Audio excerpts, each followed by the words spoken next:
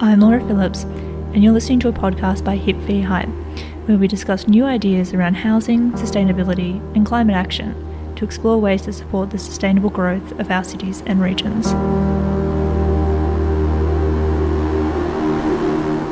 We respectfully acknowledge that Hypecast is recorded on traditional Aboriginal lands, which have been sustained for thousands of years. We honour their ongoing connection to these lands and seek to respectfully acknowledge the traditional custodians. Victoria is expected to produce 40% more waste by 2046 than it did in 2017-2018. Strengthening our recycling system is critical. However, it is not the panacea to our waste challenge. How can we reduce and reuse materials we consume before they produce carbon emissions, end up in landfill, or pollute our environment? Today I sit down with Kate Dundas, Director of Strategic Foresight and Research at Sustainability Victoria, and Kate Nicolazzo, General Manager Sustainability at Hip v Hype, to discuss how Victoria can transition to a circular economy. Thanks, Laura.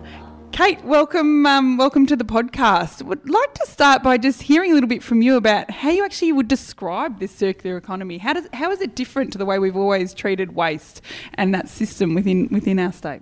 Okay, hello. Very happy to be here. I might start off by describing what we do now. So we currently have a linear economy where we take stuff out of the ground, make it into stuff which we use, and when we no longer need it, we throw it away. So we take, make, waste. That's called a linear economy.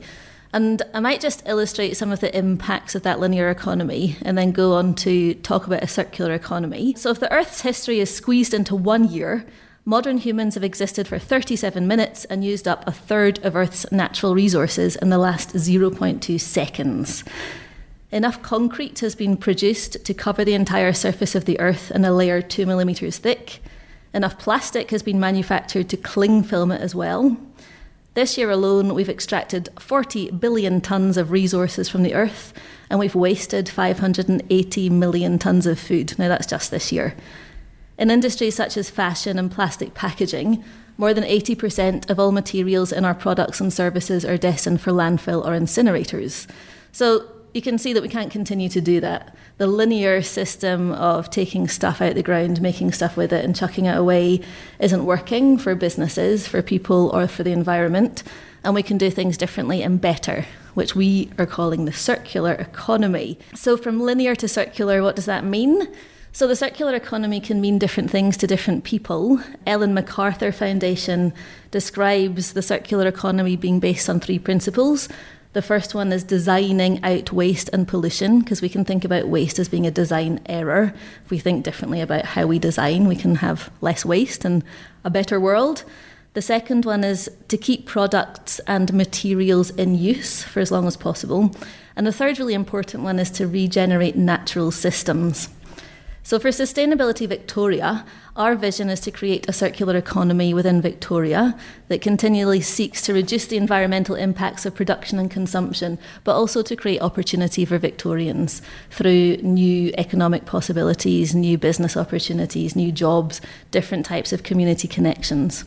So a circular economy allows us to avoid waste with good design, and effective recovery of materials that can be reused. So when you think about all that stuff that we're digging up and just chucking away, what we really want to be doing is reusing, rethinking about how we interact with resources and using as little new stuff as we can. That's really great. I was walking the dog this morning and there's a hard rubbish collection going on in my neighbourhood, and spent a bit of time talking to my kids about the idea that, you know, we should really start to think about the way we purchase, then use and also dispose of our goods. I said there's some really great examples when you go through a hard rubbish collection of the things that people buy that are really cheap and they're only ever designed to last a really small amount of time. And there's some really great examples of volunteer groups that are starting to emerge, like hard rubbish rescue groups and those sorts of things that are refurbing old furniture or potentially for sale and that sort of thing. So there's some opportunities that we're seeing for volunteer groups. But can we dive a little bit more into some of the jobs and those commercial opportunities you see for Victorians in the circular economy?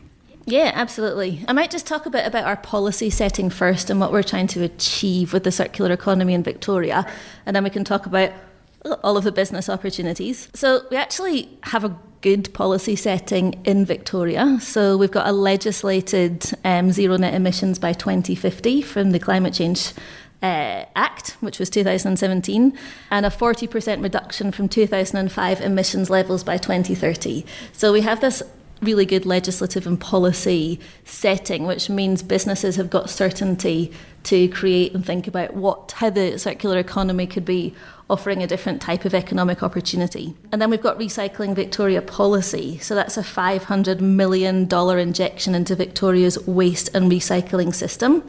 So the idea is to create a circular economy, reduce waste and pollution, think about how we recycle better, because you'll have seen across the media in the last couple of years, we've got a bit of a recycling crisis and bans coming online very soon. So the idea behind all of this is to reimagine how we think about waste in Victoria and to deliver a circular economy. So I'll talk about a few of the interventions and how we're thinking about creating jobs.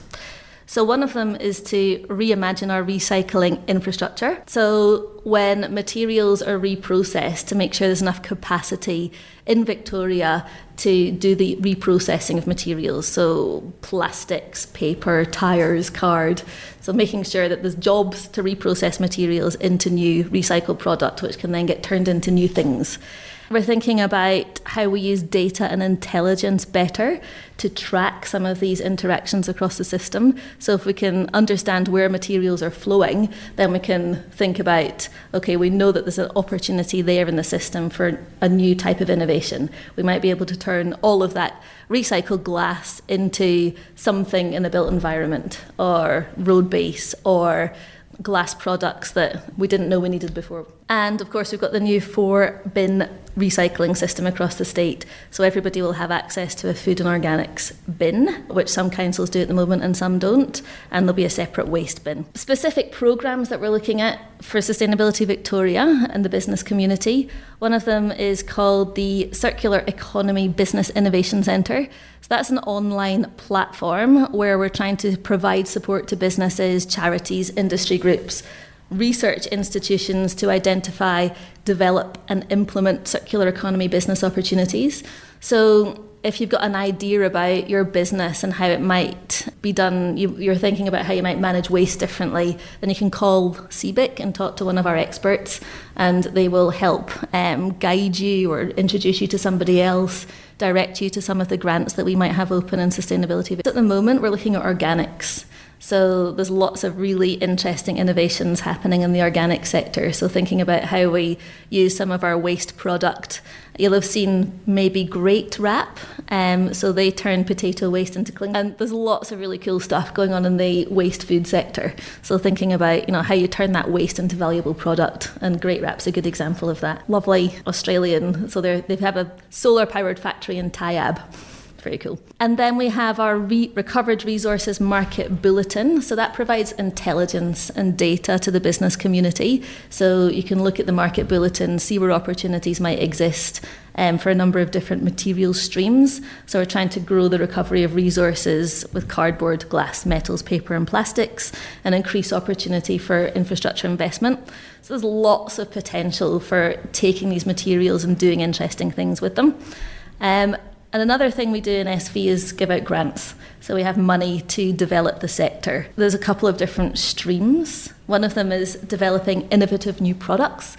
So identifying new uses for recycled materials, making it easier for these products to be used. So thinking about the end market for recycled products. How do we make sure once we've reprocessed glass or plastics that there's a demand for those things to be used in the market? Good opportunity for the built environment again. We're looking at how we increase local recovery, reprocessing and manufacture of materials from across the economy, build local industries and create jobs. That's called the Industry Infrastructure Development Package. So that's regional and metro. How do we make sure that there's the industry there to reprocess these materials? And really interesting, lovely one is support councils and communities to identify and pursue local opportunities for improving material use and management and circular economy. So that's the Recycling Victoria Communities Fund. So that could be all sorts of things, from repair cafes to community gardens to textile projects to there's lots of interesting grassroots stuff happening out in Victoria, and we are trying to help it along a little bit with some grants. It's amazing to hear and to sort of start to see the opportunities that are emerging. I guess maybe just digging a little bit more into what we can do as consumers, I guess, in terms of supporting the circular economy. I obviously purchased my Great Wrap the other day, but, and as a business, Hip v Hype, we're always looking for those opportunities to support businesses that are sort of starting to operate in this space. So there's some other tips that you could give listeners. Absolutely. As a consumer, the power of your dollar is really important. So thinking about how you choose to spend your money, buy less stuff in the first place. You can think about, if stuff's breaking, how do you fix it yourself? There's a couple of organisations popping up around Victoria where people are teaching you how to fix stuff, and of course you've got YouTube. I actually renovated my whole house on YouTube myself with some friends, so it's amazing what you can do yourself, and it's empowering. So you can demand better, you can think about the choices that you make and be a more conscious consumer, which is very easy to say and very hard to do, when convenience dictates going to supermarkets and buying lots of plastic wrapped things because supermarkets are open late and you've got a family to feed, and that's the easy choice. There's a really good book called The Frugal Hedonist, so by Adam Grubb and Annie Razor Rowland. Some good ideas about how to have fun without having a big impact on our planet. Continue to recycle where you can, of course, but before you get to recycling, thinking about how you can reuse and how you can use less and buy less in the first place. Simple things that I often forget to do. Take your water bottle out with you so you don't have to buy plastic bottles. Take your coffee cup out with you. Buy in bulk. Buy stuff in larger volumes if you can. And there's lots of opportunities to join up with your neighbours and think about how you can collectively purchase stuff. That's at a household level, and when you think about a neighbourhood level, there's lots of really exciting things emerging around neighbourhood power, and other things you can do at that slightly bigger scale. Businesses have big purchasing power, so you can think about procurement. So not only what you're doing as a business, but what your suppliers are doing, which gets into scope 1, 2 and 3 emissions. So you can think about how you're interacting with the whole system and everything that you potentially can make a different decision about. The circular economy promotes more efficient business models that encourage efficient product use. So if you're thinking about purchasing something, can you purchase it with another business and share it? Can you think about a product as a service rather than owning a product? And often these services include things like maintenance, repair, disposal. So, there's lots of opportunities to think slightly differently.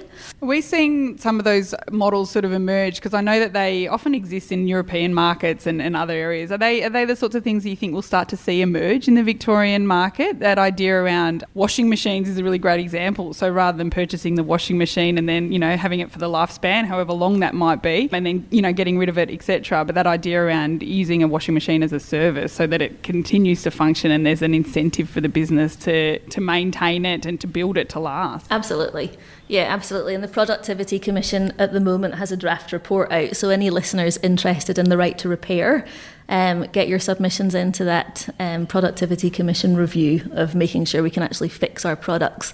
But there's so many good examples around what's going on in Europe. And actually there's lots of examples in Victoria as well, where some medium density developments are offering the residents the opportunity to share stuff rather than own it. And that is awesome and should be encouraged.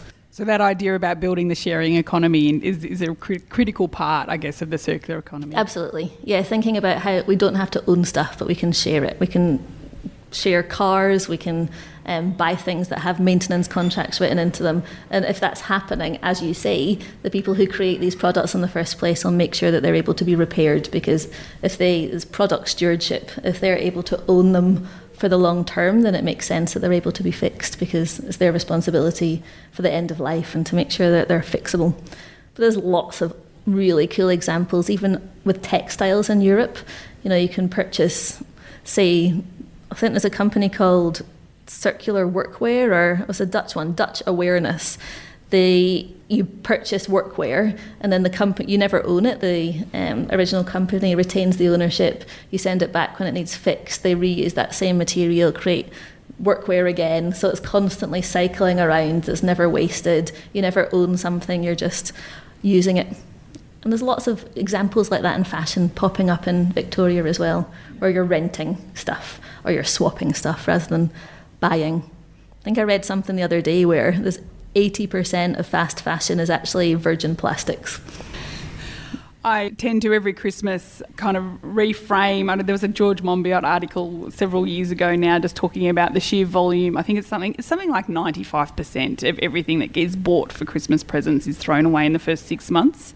And every year, as my kids are sort of writing down Christmas lists and those sorts of things, I spend a bit of time just having that conversation with them and getting them to reflect on how many households there are and how many presents and all those sorts of things. So waste is one of those really amazing examples where those small things that we can do at an individual household consumer level, then potentially at a neighbourhood and community level plus business, to actually have quite a significant impact. We're even starting to see things like a Coles and Woolworths supermarkets starting to trial bring your own container refilling sort of solutions to reduce on plastic waste, and which has all been consumer driven. It has been, and there's certainly a shift in the market. And with the plastic bans coming online, so there's the ban of export of materials over the next couple of years phased, there's going to have to be a fairly dramatic shift in how we use single-use products. So it's going to become more and more normal. And we've got so much power as individuals to demand a change as well. So is there a role for Sustainability Victoria around the education? Because that is going to be quite a dramatic shift for the vast majority of community who aren't sort of thinking in this space necessarily at the moment. What's the role that the state government or potentially local government or other businesses can take to sort of to help consumers on that journey? Yes, can make it easy. So Sustainability Victoria works in 3 main areas: industry and innovation, behaviour change and education, and community action. So the behaviour change and education part of our business is really working with the community to support these changes. So we run education campaigns, we run a programme called Resource Smart Schools with schools across Victoria to teach kids about the circular economy, energy, composting, all sorts of things in schools. And then the education campaigns around things like, we've just done one on bread. Bread is one of the major problems when it comes to organic food waste. We throw a lot of bread out. So we've done a campaign around, how do we actually keep bread for longer? Can we freeze it? Recipes for bread, really simple stuff. But the impacts are quite staggering when you look at the emissions that come from just throwing bread into landfill. Wow, I didn't know. It was actually a lot of people sort of explored a whole heap of creative outlets during COVID and lockdown and sort of took up knitting and those sorts of things. I decided my creative outlet was actually cooking with food waste. So I literally got to the point during those sort of several months in Melbourne of not throwing anything away. So I was, making stock whenever I could, actually making breadcrumbs and freezing them and those sorts of things, because my kids never eat the ends of the bread, the loaf of bread, ever. I know, my kids, apples, they just take one bite of an apple and strew them all over the house, So we actually have a report online on our Sustainability Victoria's website called Path to Half, which identifies the major wasted food groups. One of them is apples, another is bread. But if there's any businesses listening thinking about, I like the idea of that grate wrap, making potatoes into cling film, then there's opportunities spelled out in that Path to Half report around, how do we think about what we might do with bread waste or apple waste, milk waste? How can we think about having longer shelf life, for example? So there's heaps of innovations to think about when it comes to food waste. So you talked about the policy setting around Victoria's goals around net zero by 2050 is a really critical part of that, and waste plays a really big part. I guess just from your perspective, how big a part is solving this waste crisis and moving towards a circular economy going to play in us meeting those carbon reduction targets? A big one. So we had widespread disruption to the global recycling markets over the last couple of years. And now the Australian government, Victorian government's really putting a lot of effort into thinking, how do we fix this? In 2019, a decision was made by the Council of Australian Governments, COAG. That's to establish a timeline to ban the export of waste. So I've mentioned that a couple of times. So we're going to ban the export of waste plastic, paper, glass and tyres. Australians create around 67 million tonnes of waste each year. And so the purpose of that ban is not to stop all waste-derived materials from being exported, but to stop the export of untreated and unprocessed wastes, which might have a negative human impact. We're not quite sure where they're ending up. So it's a really big and complicated problem. There's not an easy way to fix it. And that's why we've got $500 million to sort out what we're going to do across the system. So how do we recycle better? How do we do materials? How do we think about materials better? How do we create opportunities in the end market? How do we think about creating new jobs? So the transition to the circular economy does offer a significant opportunity to reduce emissions by reconsidering how we manage materials. And a 2012 study found that over 60% of Australia's emissions were due to material-related emissions. So it's more than just waste. It's about the transport of goods, the food production and storage, the production of goods and fuel. So 60% is really a massive impact on our emissions. And if we're able to think about how we can harness the opportunity from the circular economy to reduce emissions, to think about how we do neighbourhood scale stuff better, to think about new jobs, the future of the Victorian economy, there's just so much potential. So a study assessed the potential of emissions reduction for the EU, and it was around about 56% by 2050. So that was a combination of materials recirculation, materials efficiency, and circular business models. So the whole system is much more than about waste. It's about the decisions we make as individuals, the way businesses operate, and the whole logistics supply chain of the economy, really. Yeah, absolutely. So we talked about the sharing economy and that sort of part of being part of the circular economy. I think the other thing that's really interesting in this model and this shift in thinking is, again, during the COVID pandemic, we've experienced a desire for a bit of a relocalisation of our economies as well. So moving back towards that idea around keeping whatever we can within our local economies, supporting the small businesses and doing that sharing piece, which not only builds economic resilience, but also builds a sort of social resilience that we're going to need as we face some of the challenges of climate change coming down the line. I think everybody realises that more and more when we've had the pandemic and we've had to rely so much on our neighbours. I went out and flyered my street. It's like, I'm really scared about being lonely. I'd been doing all this research into loneliness and thinking about the physical impacts of loneliness and, having my family really far away. I was like, I need to build these connections.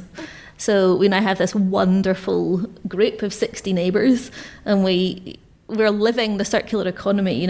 We share stuff, we swap stuff, we help each other fix things. I just fixed my neighbour's plug the other day. So that kind of thriving local economy is really exciting, and of course impacts on our polycentric Melbourne, because we've been so used to having such a thriving central economy and people commuting out from the suburbs into jobs in the central city.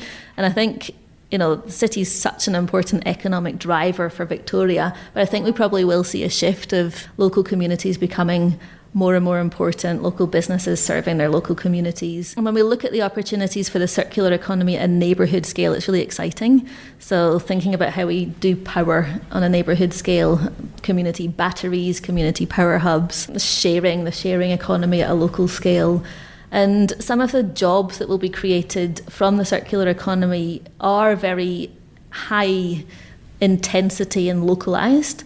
So if we think about the built form for a minute, or think about the building stock in Victoria, to reach our target of zero net emissions by 2050, two major things that we can do from a circular economy perspective is retrofit our underperforming housing stock and think about materials in a different way when it comes to buildings. So the retrofitting is local and intensive work. I think we've got around about 1 million really underperforming homes in Victoria.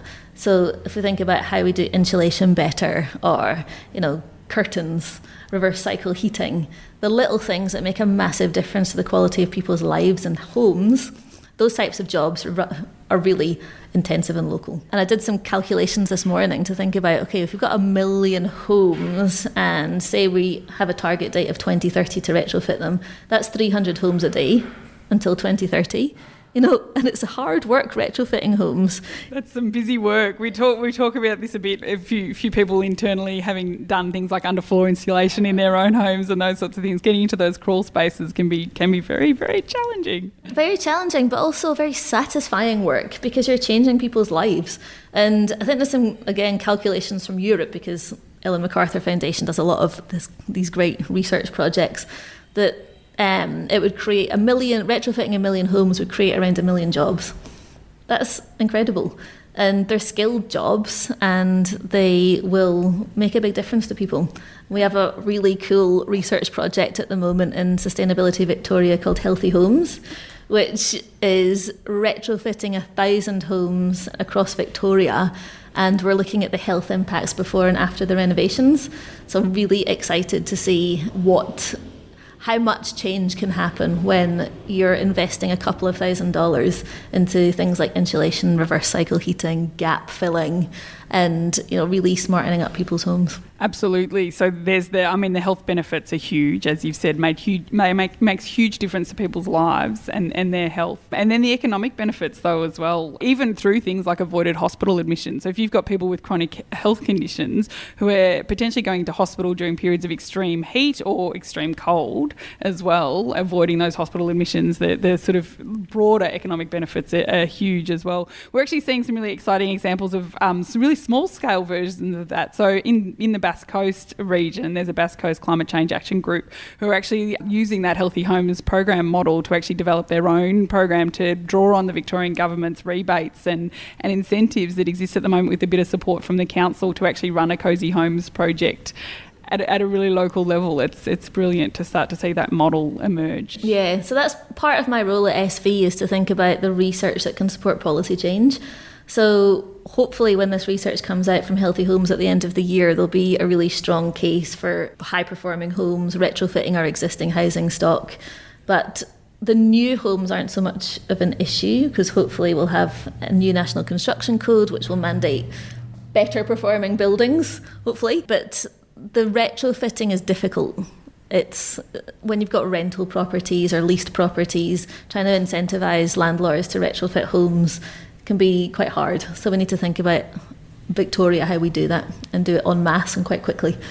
Absolutely, and it's actually a really good question, because you think about the opportunities at a rental level, and potentially the taxation levers and those sorts of things might sit in a federal context rather than a state. I guess picking up, because you sort of mentioned that a lot of this has been driven from the COAG perspective. Is there examples of what's happening in the other states that Victoria is sort of drawing on? Are there any particular best practice examples of this shift to the circular economy? New South Wales have just released their new strategy a couple of days ago. I haven't read it. So go out and read that, see what you think. Adelaide, or South Australia, is doing lots of really interesting work in the circular economy. So we try and learn as much as possible from what other states are doing. We've got the container deposit scheme, which exists across different states. It's coming to Victoria by 2023. So that's where you probably will have used it elsewhere in other states or in other countries. You can take your drinks holders back for some money. So I think that will hopefully have a decent impact on lots of things like litter, the ability for us to properly recycle these containers when they come back. So that's something that we're learning lessons from other states, sharing data across other states. We work often with other states and with the federal government to think about, how can we learn from each other and try and do better towards the circular economy. I feel like I've told my kids this a few times, but when the container deposit scheme comes in, that's a whole nother opportunity for small local jobs. It absolutely is. There's the idea that it's run on a really local scale. So there's opportunities for, charities and community groups and schools and other things to have one of these systems and, benefit from it. Considering where we're at, I guess, in the moment in terms of waste management within Victoria, so we do a lot of work with our local councils, and they are moving to this 4-bin system, and they're all doing it quite differently depending on their local context. And it seems from our experience and sort of canvassing community opinion that it's a bit divided at the moment, the shift towards a 4-bin system. People sort of want their rubbish picked up and dealt with, and they don't necessarily want to have to think about it a lot. What would your advice be, particularly for local councils who are going through that process of educating their community about the move to a 4-bin system, the move to a circular economy, and I guess how important it is for us to start really dealing with our waste as a genuinely serious problem? Look, I get it. It's more difficult than chucking all of your waste into a single bin, and you need more space. So designing good built form to accommodate all of these different bins is more difficult.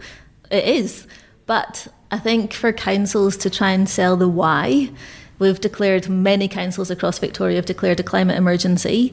This can be the why of why are we doing this can be attached to the fact that we have a climate emergency. We need to think about waste differently. The circular economy offers lots of amazing potential for communities to become more resilient, to open up economic opportunity, to create jobs, to, stop destroying our planet. So I think for councils to focus on the why is going to be really important, because it is a shift in behaviour and it's not as easy as putting everything in a single bin. But if we can talk to people about the need to split the rubbish up and make it easier to reprocess and to create valuable products rather than waste that then gets shipped off abroad and pollutes our climate, then hopefully people will get on board with it. People, when you survey people about what they want, everybody wants to do the right thing. So I think we just need to make it as easy as possible and really to sell the why. Why are we doing this? Thank you so much for joining us, Kate. That was a really fantastic conversation, and really looking forward to other opportunities that I've got as a consumer and through running our business, I guess, of opportunities to support the circular economy. Any last parting words of wisdom that you'd like to share with the audience? Oh, thank you for having me.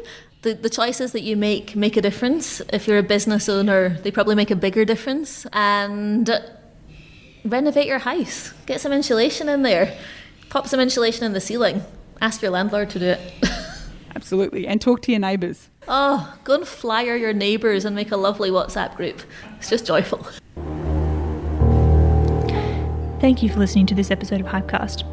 If you're listening in on Apple Podcasts, please subscribe and take a moment to leave a review.